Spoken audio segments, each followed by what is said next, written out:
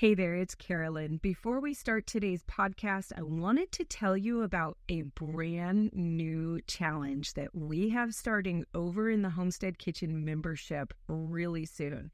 This one is all about making your very own herbal oils and culinary oils and cosmetic oils and turning them into salves and balms for your herbal medicine cabinet. If you're interested in joining me for the Herbal Oils and Salves Challenge, then go to homesteadingfamily.com/podcast-herbal oils. Again, that's homesteadingfamily.com/podcast-herbal oils. Hey, you guys, this is Josh with Homesteading Family, and welcome to this week's episode of the Pantry Chat Food for Thought. Carolyn is not with us today, but I am really excited to have Rick Stone here. Rick considers himself a gardening nerd. He loves being in the dirt and watching things grow. He's a master gardener, but says much of his gardening knowledge came from and still comes from learning from the mistakes he's made. Over the last 25 years, he's learned a thing or two and has become passionate about teaching people to start their own vegetable gardens that will open the door to a world of organically grown fresh fruits and vegetables. And you all know that that's one of the things we're all about here at Homesteading Family. Now, Rick's the principal author and creator of Our Stony Acres, along with his wife, AJ, and their goal is to help you become a better gardener. So I'm really excited to have Rick here today. We're going to be talking about ways to extend the growing season in cool weather areas, hopefully help you get your garden going earlier this year. Hey, Rick, it's really cool to have you here. How you doing? Good to be here. Thank you for having me. Oh, absolutely. This is just such an important topic. You know, when we first moved up here to North Idaho, and some of the folks we were getting to know heard we were growing outside of the main growing season, like June to maybe early October. They thought we were pretty weird. And just most people, put seeds in the ground in June and got going. But there is a lot more we can do with our growing season. You're in a cold season, right? Outside of Salt Lake City, Utah. Yeah. And we are not just confined to warm weather. And this is actually one of my favorite topics. I love season extension, mainly because I love the fact that I'm getting and growing vegetables at times of the year that people just don't normally even think about it. I mean, right now in my garden, I've got a cold frame full of lettuce and other greens that are coming along that we'll start harvesting here in the next week or so. These are ones that we overwintered for this time. We're just finishing up our carrots. We've got a big cold frame full of carrots that we'll probably finish harvesting up in the next couple of weeks. And then we kind of shift into spring planting extra early. And I know it sounds like, March seems like a really early time to be planting, but if you throw in a few of these simple ideas, it's pretty easy to actually really extend your growing season. Yeah, that is really cool. You're harvesting fresh vegetables in Utah in early March. What's your elevation there? So we're at about 4,600 feet here. Yeah. So we're not super high, but we're considered zone 6B. We live closer to the river, and so we get our frosts a little bit earlier in the fall and later in the spring because we're down kind of in the valley. But it's a decent cold. We're obviously not as cold as a lot of people, but we have a decently hard winter. Yeah, well, that's a real encouragement. If you can be harvesting some vegetables in early March in Utah at 4,600 feet, then a lot of the folks out there can do that, as well. And I think the other thing people should know about you is you are also in I think, suburban environment, right? Yeah. So we live south of Salt Lake City, and just in one of the suburbs of Salt Lake City, essentially on a 1/4-acre lot. So. Yeah, you guys, and that's one of the things we try to share with people is you don't have to move to the country. I mean, a lot of us want to, and a lot of people are, and that's good, but there's so much you can do right where you're at, at home there with a few skills. For sure. And so we're gonna dive into that a little bit today. But what's some of your favorite crops to grow? In the wintertime, out of season? I really like, obviously summertime tomatoes, potatoes are actually one of my favorite. Part of that is because I grew up working for a potato farmer, and that just kind of got ingrained in my soul, I guess. But this time of year, though, our favorites are kale. And I know most people don't like kale, but if you haven't had kale in the middle of the winter, it's a totally different beast. It changes, the cold weather changes the taste a lot. We grow a lot of spinach this time of year because it's very hardy. Carrots, winter carrots are just amazing. We call them candy carrots. All my family and in-laws come to our house to try the carrots just because they're so much sweeter this time of year. That's one nice thing about off season is everything tastes better because the cold usually causes stress in the plant that converts starches into sugars. And so you usually get a lot sweeter vegetables this time of year. So this time of year, spinach, carrots, kale, Swiss chard, those are the lettuce. We're not quite into the lettuce season yet. Lettuce isn't as hardy as some of the others, but those are the things this time of year that we really enjoy growing. And then coming up really soon, we'll be, planting our brassicas and things like that as well. Right. Nice. Did you plant those in the fall and then you're wintering? Yeah. And that's a big part of the whole season extension is the timing and getting the timing right. If I were to plant them in January, they wouldn't do anything until March, Yeah. So those carrots were planted the 1st of August in our area. It's usually about 8 weeks before your first frost is when you start doing that planting. So we planted those about August 5th. And then they, we usually start harvesting them about mid-October, 1st of November, right around there. And then we'll harvest through the winter. Nice. Yeah, that is nice to have a supply of fresh vegetables. And I know a lot of people do that. We struggle with that because of the amount of snow that we get. I don't know how much snow you get there or what you see people do, but we'll have anywhere from 1 foot to 2.5 foot of snow on the ground all winter. And so for us, I haven't figured out a way yet to, grow those carrots and be able to harvest them reasonably. Besides, the ground freezes about 2 foot deep as well.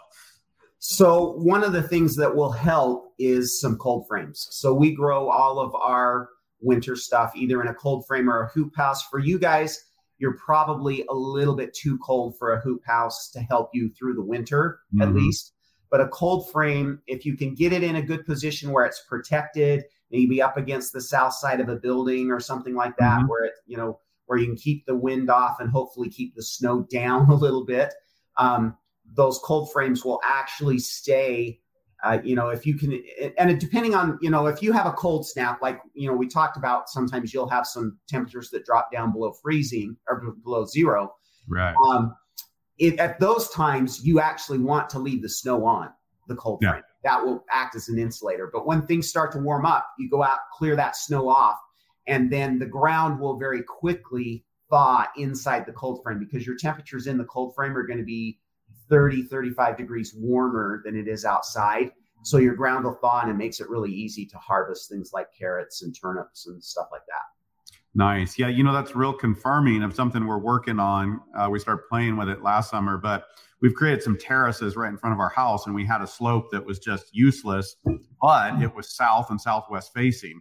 And, at the first years on the property, we watched the snow melt first on this slope. It just had the right angle toward the sun and the right orientation as far as west, southwest. And so we actually terraced those spaces, and we've been using them for kitchen garden, things closer to the house. But that's kind of the next iteration, is thinking about cold frames on there to accomplish that. So that's cool to hear you say that, because that's cool. And I would definitely, for your elevation, I would say you want to go with cold frames, not hoop houses. Hoop houses are great. They offer a lot of protection and they can really help to extend your season.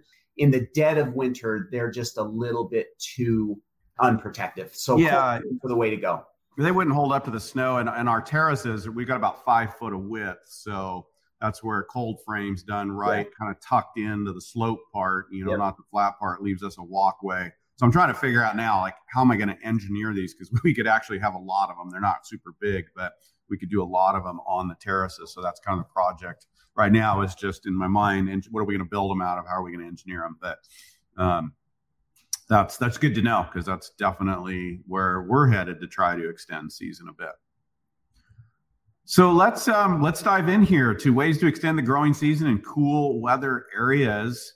And, kind of, we're just already there talking it through here. Is it possible to grow some type of crop year round in an area like yours and mine? Yes, for sure. So the colder you get, obviously, the harder it gets. People that live in like zones 3 and zones 4, it's really pretty limited what you can grow in the wintertime. You're down to the most hardy crops, which are going to be spinach, kale, Swiss chard, carrots, and mosh, which is a leafy green.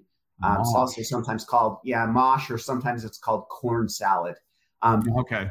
Yeah. Those are the hardiest of the plants, and anybody should be able to get some harvest from those year round. And it'll only, obviously you're going to have access issues with snow and things like that, but you should be able to get those to make it through the winter, even in those coldest areas. Once you move into zones 5, 6, 7, then it really broadens out. There's a lot more greens that you can grow, a few more root crops that you can grow as well, all year long. So the most important thing is to get them planted at the right time, because they don't do a lot of growing during the wintertime. Right. You have to have them ready to harvest, essentially, before that really cold weather settles in. Otherwise, they're just going to sit over the winter and then start growing again in the spring. So as long as you get your timing right and choose the right crops, if you live in zone 3 and you want to grow broccoli in the wintertime, it's not going to happen. Right. It's just not hardy enough. But kale, yes, or mosh or carrots, those things will do really well. So, broad range, there's actually about 30 crops that will grow during the wintertime, depending on where you live. It just kind of ranges from where you live. So if you're working in a cold frame, and we're gonna talk here in a method about different methods, but if you're working in a cold frame, so you got to start those seeds, 6-8 weeks, depending on the plant, to get it to maturity or real close to it. You don't necessarily have to go by last frost, though, because the cold frame is going to extend your season. No, you can still push it back a little. Would that be right? The last frost date, choosing to plant 6 to 8 weeks before your last frost date, gets you to the maturity at the right time, even with the cold frames. The problem is not the cold, it's the light. So once we hit about the 1st of November, and that obviously that depends on how far up you are, latitude wise. But once we hit about the 1st of November, we drop below 10 hours of sunlight every day. And once we hit that 10-hour mark, everything except for mosh stops growing. Okay. There's just not enough sunlight. So it will continue to grow a little bit, but just a little. There's no aggressive growth during that time with the sunlight being so low. And so that's the key. So we have to get them to maturity before we lose that sunshine. And then we protect them over the winter. Basically, we put them in cold storage using those cold frames. Right. Cool. Well, let's talk about then different methods for cold weather gardening, kicking off with cold frames. We're already here. And I think maybe give an explanation of what a cold frame is, and then what are some options for cold frames. Okay, great. So basically a cold frame is a box that we put on top of our garden beds, whether it be a raised bed, an in-ground garden, whatever it is, it's a box that we put on top. Normally it will have wooden or some type of solid sides with a glass top. It can be plexiglass or it could be glass. And a lot of people use old storm doors and storm windows to make those from. That's an excellent option. The ones I have, when I built them, I didn't have any windows available. And so I just bought some plexiglass at one of the, big box stores and made the lids out of that plexiglass. But the idea is box that will keep the weather out and insulate, and then windows that will allow light and warmth in on a sunny day. to help those plants to maintain themselves through the winter. So, right. And the cold frames can be built out of all kinds of different materials. You can actually buy them online. Those usually will be out of polycarbonate, and they'll have polycarbonate sides as well. I haven't ever used one of those, and I'm not convinced that they're quite as good as a wooden sided one, because I don't think that the polycarbonate is going to offer you quite as much insulating value and protection. So I like mine. Mine are all made out of 2x wood. So 2x8 in the front, 2x12 in the back. Okay. And so they've got a little bit of slope to them. And that thicker wood gives a nice insulating value to it. And then depending, again, on what your winters are like, you can add some insulation to that if you wanted. You could put some of that foam insulation in. You could put straw bales or hay bales around it. I've also seen people that have just made cold frames out of straw bales. Mm-hmm. So, put 4 straw bales together, some type of window on top, and that's a good use for, old storm doors and windows. And you just put those on top, and that will work really well too. But the whole idea is to keep the weather out and the sunlight in. Yeah. Okay. Cool. No, I like that. I like the straw bales, and just, you can get really scrappy with this. You can certainly make them look really cool and really good, but you can also get really scrappy and stack up materials. Yep. To make it happen. As long as it keeps that wind out and lets the sun in, you're good. Yeah. Cool. What are some other methods besides the cold frame itself here for cold weather gardening? So one of the easiest things that you can do to extend your growing season, and this obviously isn't going to, unless you live, people that live in like a zone 7 or a zone 8 can get away with a lot of just the heavy fabric row covers. So those are sometimes they'll be called Agribon. Just the good, thick, heavy frost covers will extend your growing season an amazingly long amount of time. You could add 6 weeks to the end of your season and the beginning of your season just by using those row covers, depending on where you live, especially in those warmer zones. Protect things at night. So that's a really simple way to do it. Then we have mini hoop houses, which are really, really good, especially for those of us that live in zones 6, 7, and 8. 7 and 8, a lot of people that live in zone 7 and 8 will be able to extend through the winter just using hoop houses. And those will be, in size will vary, but usually you're going to just put some hoops over the top of your garden bed and then cover that with a plastic and tack it down good so that it doesn't blow around in the wind. And that will provide you with a lot of protection. And then, of course, when it gets really cold, you can always throw that heavy fabric row cover in as well for an extra layer of protection. And you can do that in the cold frames also. So when you say mini hoop house, like range of size, because you're not talking high tunnel. No. So high tunnels is next on my list. Mini hoop houses are usually going to be no more than about 4 feet tall off the top of your bed. Mine are about 3 feet tall, but I have them hinged so they open up away from the bed so that you can get in and work and everything like that. The nice thing about the hoop houses is you can grow some of the taller crops longer. So things like kale and Swiss chard and things like that get a little bit taller. And then in the spring or in the fall, it's a great option for you to extend your brassica season as well. So you can grow your cabbages and your broccolis and your Brussels sprouts inside those hoop houses also. Nice. So that's a really good option. Then you've got the high hoops, which I'm not...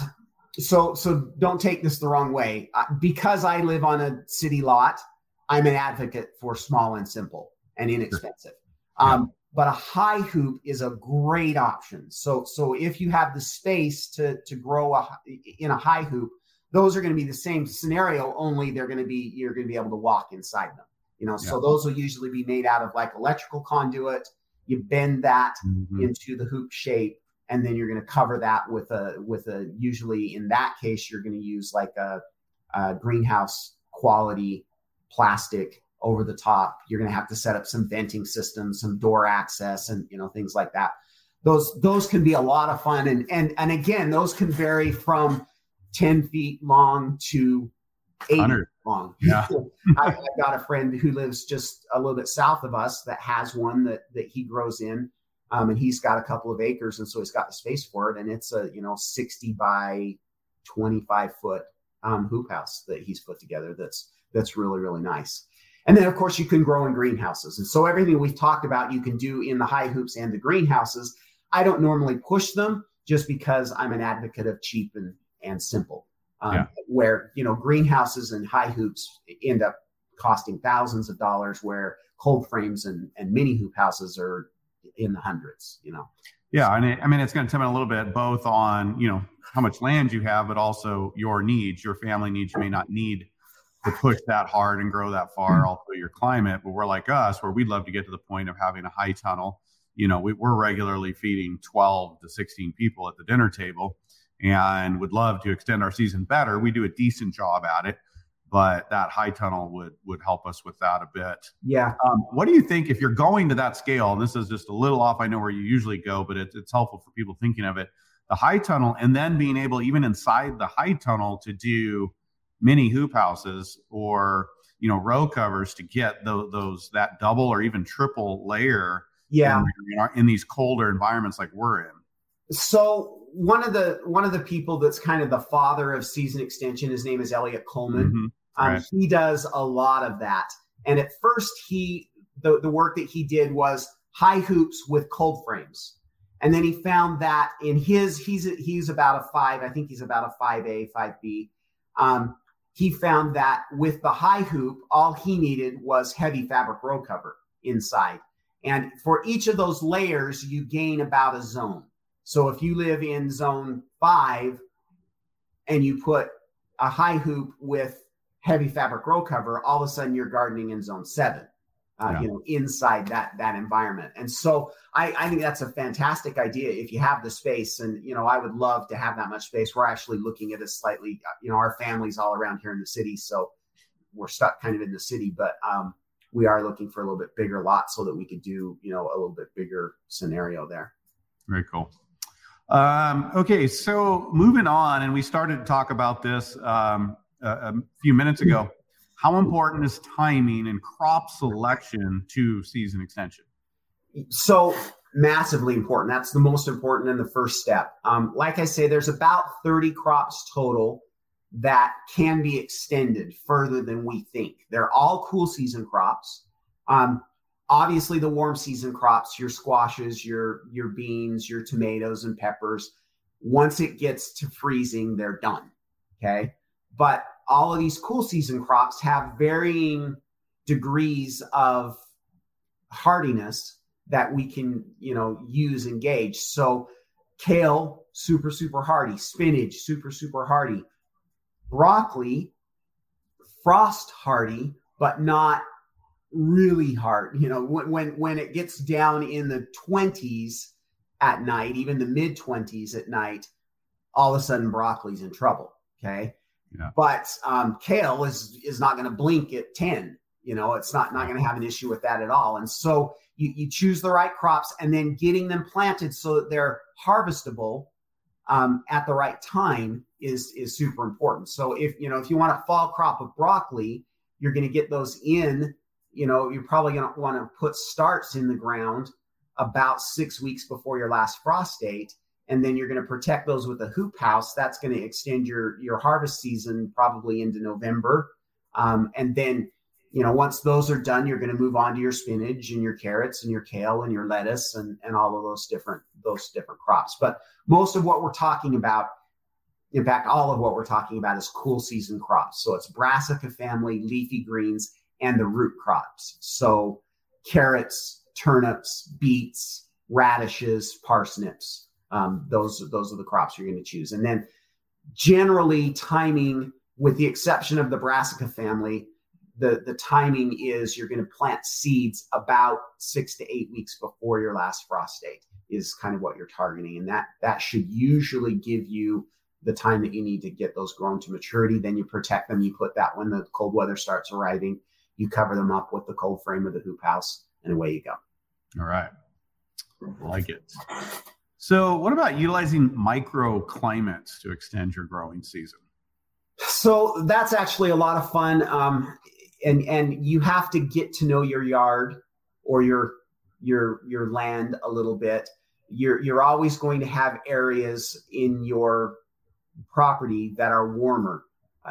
For us, it's up against the house or, right up against the wall or at our last place, we had a big fence. And so, obviously all of these, we're talking about south side of those things. In other cases, you may have an area where you have a hill that protects from the wind and keeps things a lot warmer. You may have, up against a barn or some type of outbuilding or something like that, where you'll find that it's significantly warmer in those areas, and that's going to help you to extend that growing season. And especially when you get into the colder zones, those are the things you really want to start looking for. Is you want to find those places where the snow melts first, and those are the areas that are, that are really going to do well for you microclimate wise. Yeah, and that's a huge one. And knowing your property, if you're new to a piece of property, you got to give it a little bit of time, but observe, in the spring. I mean, all through the year, but in this case, observe in the spring and where things are warming up and thawing. Even go out and walk around in if you don't have snow on the ground, walk around on a cold day when the sun comes out in the spring, and you can go find your areas like you're talking about, Rick. That just even 5-degree gain can be huge. Oh yeah, that's a lot more difference. Yeah, that can be a big difference, and especially when you throw a cold frame on top of that, so it's a huge deal. Yeah, and this isn't really in the notes, but you can also create a microclimate if you don't have one and you're looking for one. You could put up a fence or a boarded wall or some panels or something south facing. Yeah. Even if you don't have one where you need it, you could create something like that. Exactly. Especially if you do something that's brick or rock. Yeah. Because that during the daytime, that's going to retain heat. At night, it's going to put it off. And so those are really good options. People sometimes take, if you get into a hoop house or, high tunnel, people get into sometimes not just that mass, but barrels of water, but essentially creating that mass, right? That can collect that heat and then let it off through the night. Yeah. Now, remember, with season extension, one of the most important things is that sunlight. So don't just because you've got an area that's nice and warm in the late afternoon, that might not be the best, because it may be getting that late western sun, but it might only be getting 3 or 4 hours of that late western sun during the wintertime. And that may not be enough for you. Yeah. So make sure that you've got a good, even exposure and you get sunlight, hopefully all day long, when we're talking about season extension. During the summer, you can cheat a little bit more, but during the winter, we have, some places have 9 or less hours of sunlight. We got to have all of that sun hitting that cold frame. So that was the question that came up, is like, can you put an hour, like generally regular season, most crops need 6 to 8 hours, a lot of them direct sunlight, but this time of year, you're looking more for 9, 10 direct sunlight. As much as you can, as much as you can, because the sunlight is so much less intense. And even though an area might have 8 hours of sunlight in the summertime, direct sun, it has light all day long in the summertime. It'll have light 12 to 14 hours a day in the summer. In the wintertime, the max it's going to have is like 9 hours. So we got to have as much exposure as we possibly can. So no trees, no shade, no shadows, when we're talking about beds that we're going to be growing in the wintertime. Yeah. Cool. Let's talk about extending the growing season without additional structures, just, for people. And this is what we've done over the years as we've gone through our journeys, just trying to figure out how to do it. Because a lot of times we haven't had the money for structures and still aren't ready to do some of the advanced things or even create enough cold frames for the amount of food that we need. That's actually a pretty sizable project. So we're starting little ones. But what are things that people can do to help extend the season, without additional structures? Well, without structures, the first thing would be go and buy yourself some fabric row covers. So, for example, right now, 1st of March is when we're filming this video. As soon as the snow melts, we've got about 6 inches of snow on our garden right now. But as soon as that snow melts, and the garden dries off a little bit, I'm going to go out and plant. Okay. So I'll plant some carrots, I'll plant some spinach and some lettuce and some kale and some Swiss chard, things like that. Those are going to go in, and then I'll throw a heavy fabric row cover over them and just let them go. Okay. Those are all low light requirement plants, and I'm just going to let them grow, and they're going to grow underneath that fabric row cover, and I'll get a harvest weeks before anybody else in our area because of that protection. So those will really extend, and they'll do the exact same thing on the other end of the season. So if you get the timing right and you get that planted, then cover, with those fabric row covers, you're going to be looking at, an extra 6 weeks of harvest just without structures, without anything else. So you can add 3 months to your growing season, 6 weeks on either end with some simple fabric row covers. Yeah, that's super simple and attainable right there. Yep. Very cool. Some other strategies. What about mulch? So mulches will help. They'll help retain. The problem is that mulches can sometimes do the opposite for you. Mm-hmm. So if the ground's warm, when you put the mulch on, it'll retain the heat. But once that heat is gone, then the mulch is going to prevent the sunshine from warming the soil up as quickly. So you have to be careful with mulches. There's a lot of different, a lot of different clutches out there that you can use. You could go just as simple as a milk carton, cut the bottom off a milk carton and cover up areas. I have done some gardening under clear totes. So you get those big totes and turn that upside down, and they obviously have to be clear. And you just put that down in your garden, and you can grow under those. There's a product called Wall of Waters, and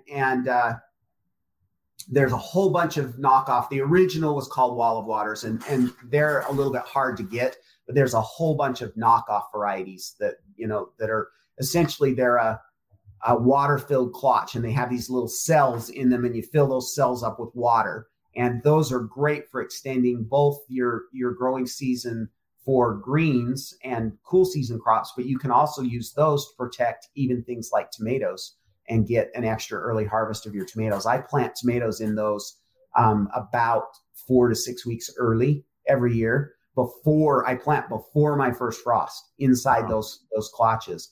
And then I'll have tomatoes, in early July. And I don't do that for all of my tomatoes, but I'll usually put about 4 plants in under those clutches. So that's another great way to extend your season without having to have big structures is, nice. Any type of clutch or cover. Yeah. Very cool. What about, and we covered this, but maybe if you can go through the list again, just those hardy crop choices, just in case people missed it. What are these earliest ones that you're talking about? When the snow melts, you can get out there and kind of run with them. Okay. So basically any green, so collards, kale, Swiss chard, lettuce, spinach, mosh or corn salad. There's one called Claytonia. And then all of the Chinese greens. So pak choy and bok choy, even Napa cabbages, all of those are going to do really well, really early in the season. The hardiest of those will be spinach, kale, mosh, Swiss chard. Then lettuce and the Asian greens kind of come in after that. So all of those are going to do really well. Then you've got the root crops like carrots, parsnips, turnips, beets, and radishes. All of those are going to stand up well to the cold temperatures.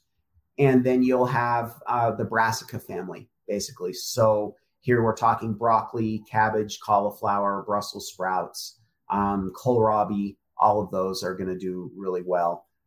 Collards and kale are also in that family, but they're even hardier. And so you can get those in earlier than you would the others. So all of those that's a good starter list for you. You've got things like rutabagas that do pretty well, but their timing is really kind of funky. They're more of a fall crop.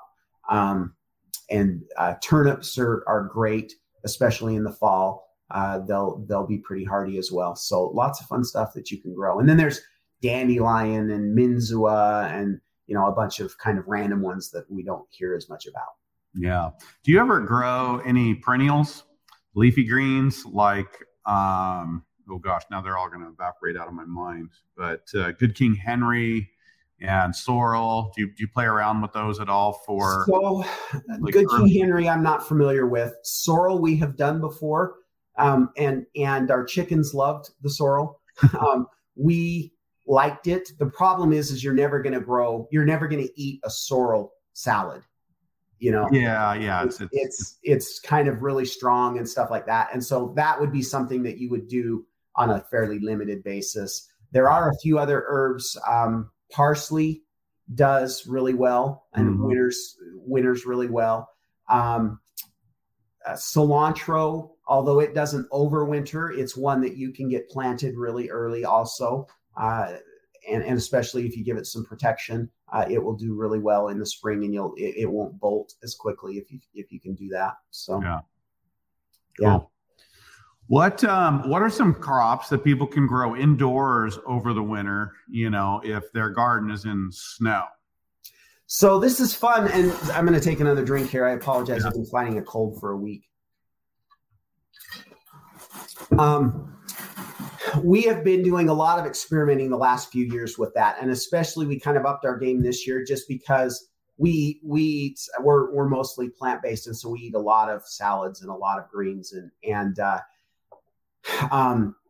lettuce prices have been out of control, and so we wanted to really experiment with lettuce indoors. And we've had a lot of success this winter, just with the south-facing window. Now, we did start with starts. So I fired up my seed starter in November instead of in January like I normally do. And we started planting lettuce under the lights. And then we moved them into a south-facing window in our kitchen. We've got a kind of a corner window that has an east and south exposure to it.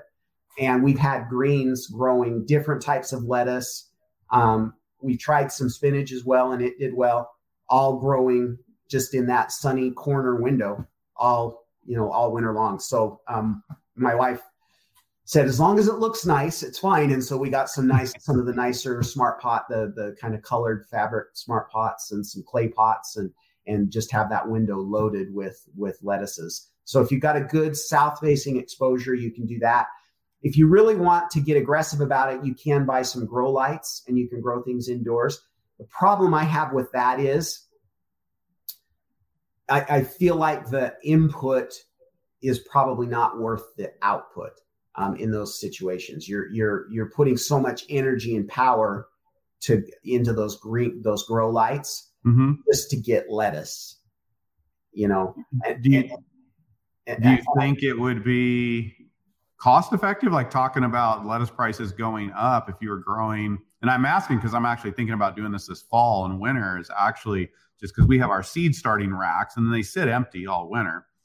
And I'm like, you know what about taking some of the flats and growing microgreens in them under the lights, just 4 to 6 inches tall, bed of soil, it's a couple inches deep, just to get some easy fresh greens right there off the kitchen. Is that, is that viable, like cost wise, what you're talking about, the energy? Okay. So microgreens, different scenario. Okay.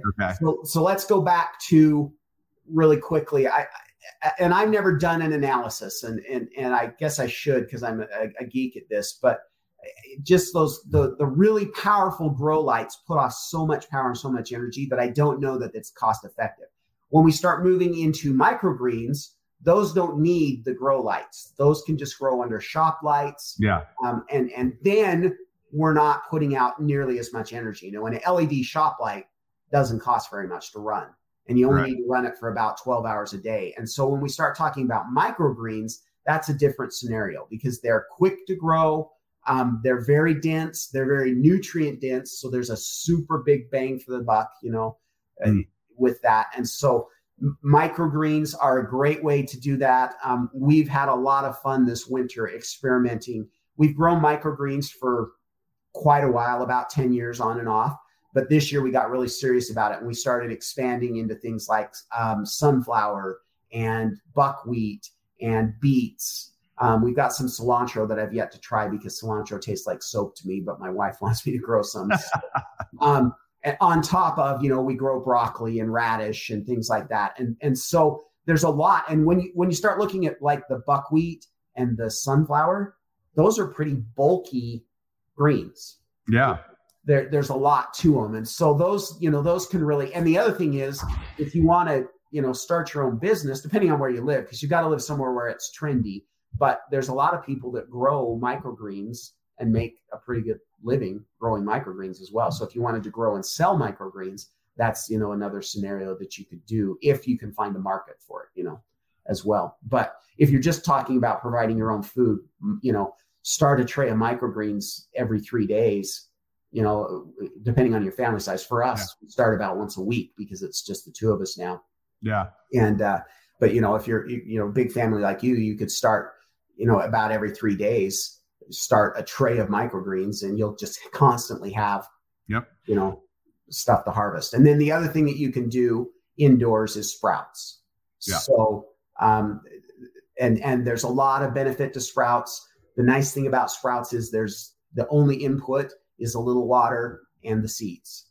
So you don't have to have light. You don't have to, have any of that. You're just, putting some seeds in a jar and rinsing them off twice a day. And they grow in about, 5 to 7 days. You've got a harvest of those as well. So those are good options too. That makes a nice salad right there. Some microgreens and some sprouts. Yeah. With some lettuce from your window and your the window, or like you said, the shop lights. And so, that's definitely, we're going to convert our seed starting racks that sit dormant all winter to some strategy this next year. Right now they're filling up. And that was one more I wanted to ask you. For some of these strategies, what about starting early enough indoors in the flats under lights to then transplant some of these crops out at that early snow melt? And extend that season even more, so that instead of seeding, like you're talking about how you can seed some of these things as soon as the snow melts. And, some of them are going to transplant better than others. And I realize that, address that if you want, but some of those you go ahead and start them indoors 4 weeks, even further ahead. Yes, exactly. So right now I have, about the 15th of January, we started kale and a Chinese green called tatsoi. We also started a bunch of lettuce. Some of that lettuce is going into the window. Others of it is going to be going out into the cold frame soon. So those are all of those plants are about 6 weeks old now. And so they will be, I'm waiting for this weather to break, because we're still, as soon as we start seeing 50s again on occasion and, it's starting to jump up, then I'm going to start hardening those off, and those will go out in either a cold frame or a hoop house really soon. And so you can definitely do that, especially with the greens, all of your kale, your Swiss chard, your spinach, your lettuces, all of those, you can get started those indoors, as long as you're careful to harden them. You've got to get them, because they're growing indoors and loving the fact that it's nice and warm, and all of a sudden you take them outside and it's 20 degrees at night. That's going to be a problem for them. So you do have to spend some extra time making sure that you get them acclimated to that colder weather before you transfer. Right. Yeah, that'd be a little shock factor there. Yeah, for sure. So, okay, let's see here. Tips for transforming a garden from summer to fall. So a lot of the stuff we've been talking about, you can do right now. People right here in March can get started and go for it. Super simple. But kind of thinking forward to exiting kind of main crop season, what are some tips for transitioning there, and, challenges people face to help them start thinking about, extending the season on the other end? So one of the biggest challenges in the fall is space. Yeah. Because my prime planting date for most of my fall crops is August 1st. Well, my garden is full of stuff, in August, and our first frost isn't until about October 1st. And so, I've got my tomatoes and my peppers and, all of that kind of stuff still growing. I do intentionally, I plant some potatoes extra early so that I'm able to have those harvested about the 1st of August, so that I've got some place to get some spinach and some carrots and things like that planted. But the biggest challenge there is space. And that's where your seed starter comes in. So my seed starter, I usually turn the lights on about January 15th. And I end up turning them off about October 15th. and that's not including microgreens. So you're going to use, so if I say, 8 weeks before your first frost, you want to plant lettuce, but you don't have anywhere to plant lettuce in August. And besides that, it's hot in August. Use your seed starter. Same date, August 1st, you're going to plant.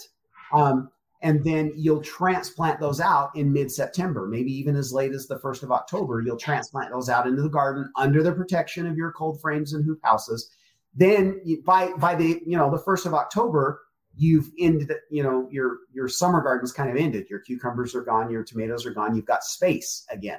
Yeah. And so using that seed starting setup is a great way to take advantage of that fall time frame, because you can get things started indoors. They're probably going to like it better anyways, because it's not going to be 100 degrees. Right. And then you'll get those transplanted out as it starts to cool off and progress into the fall. I'm trying to name now, because we have this spot it's in a hallway now for us. It wasn't a kitchen for a while, where we've got these 2 racks, and I don't know, they've got 8 now, 10 shelves on them. And it's pretty much going to become a year-round garden itself. Yeah. Just doing some of the things you're talking about here, and it's almost like its own other garden now. And sometimes it's feeding a garden, or sometimes it's just feeding you directly. But yeah, exactly. My seed starting setup this year, because I was doing this experiment in the windows, I turned my lights back on December 1st. So they were off for about a month is all. Turned my lights back on December 1st and started growing. So that indoor setup can really be an important part of the whole season extension. Well, and I really like that, because you're taking a space that you've probably got dedicated anyways now, and you're using it to provide more food for yourself. And so a lot of people, whether it's cost of food or just want a nutrient dense food, you've now got another area that you can put to work indoors. We don't tend to think of it that way. So there's a little bit of a paradigm shift, but how useful that space becomes more than just starting seeds once a year.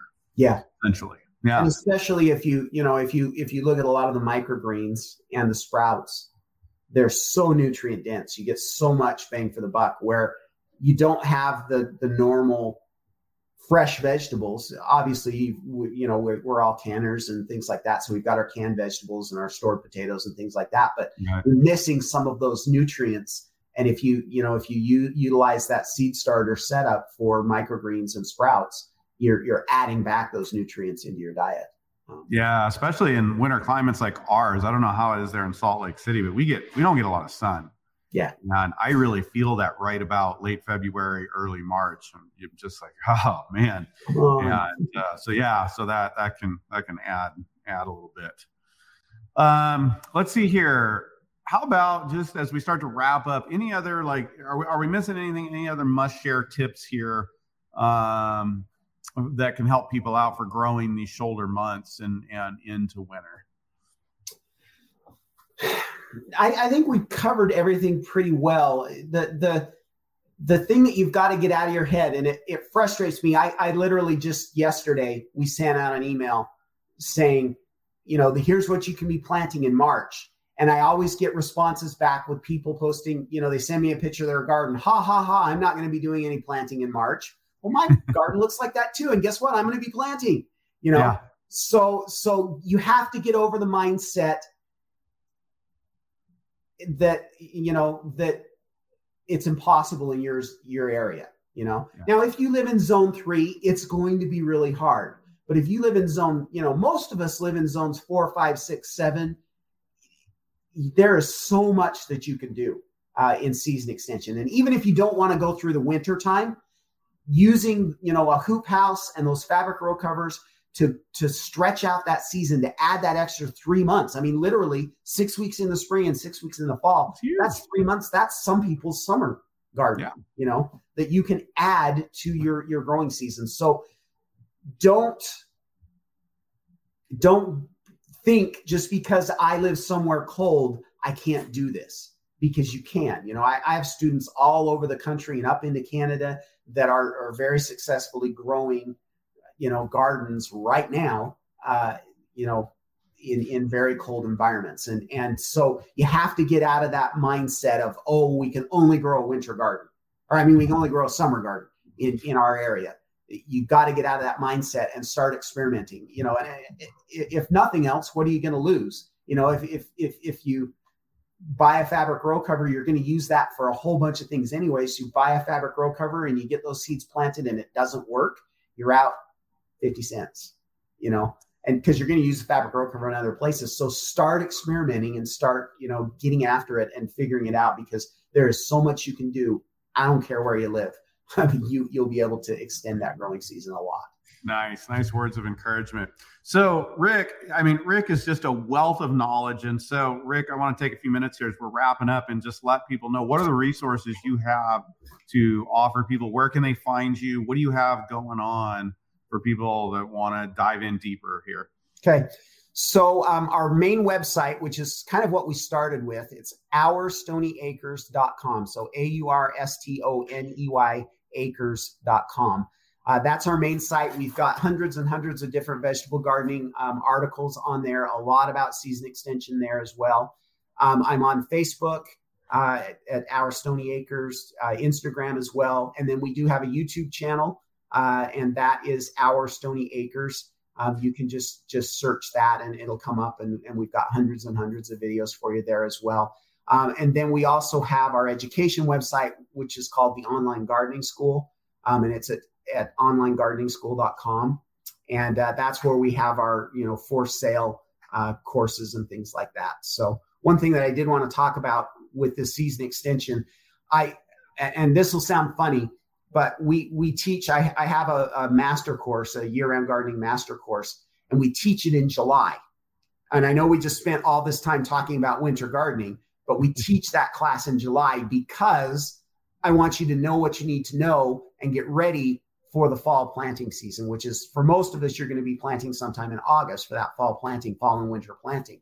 And so that master course, we have a little mini course that kind of gives you a taste of it, that will include a link that you can go, and it's a free mini course. It's about 45 minutes long, goes through a lot more about these different crops and things. And that's a good place for you to kind of get a start on that as well.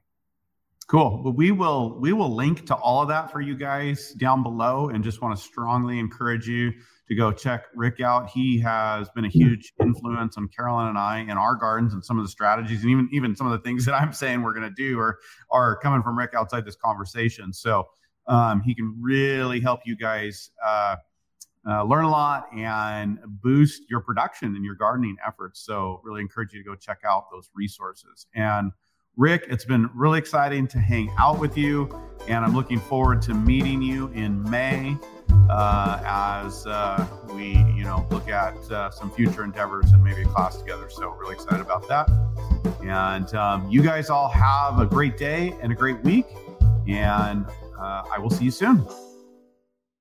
Thanks for listening to this episode of the Pantry Chat Food for Thought. If you've enjoyed this episode, please subscribe, rate, and review. To view the show notes and any other resources mentioned on this episode, you can learn more at homesteadingfamily.com/podcast.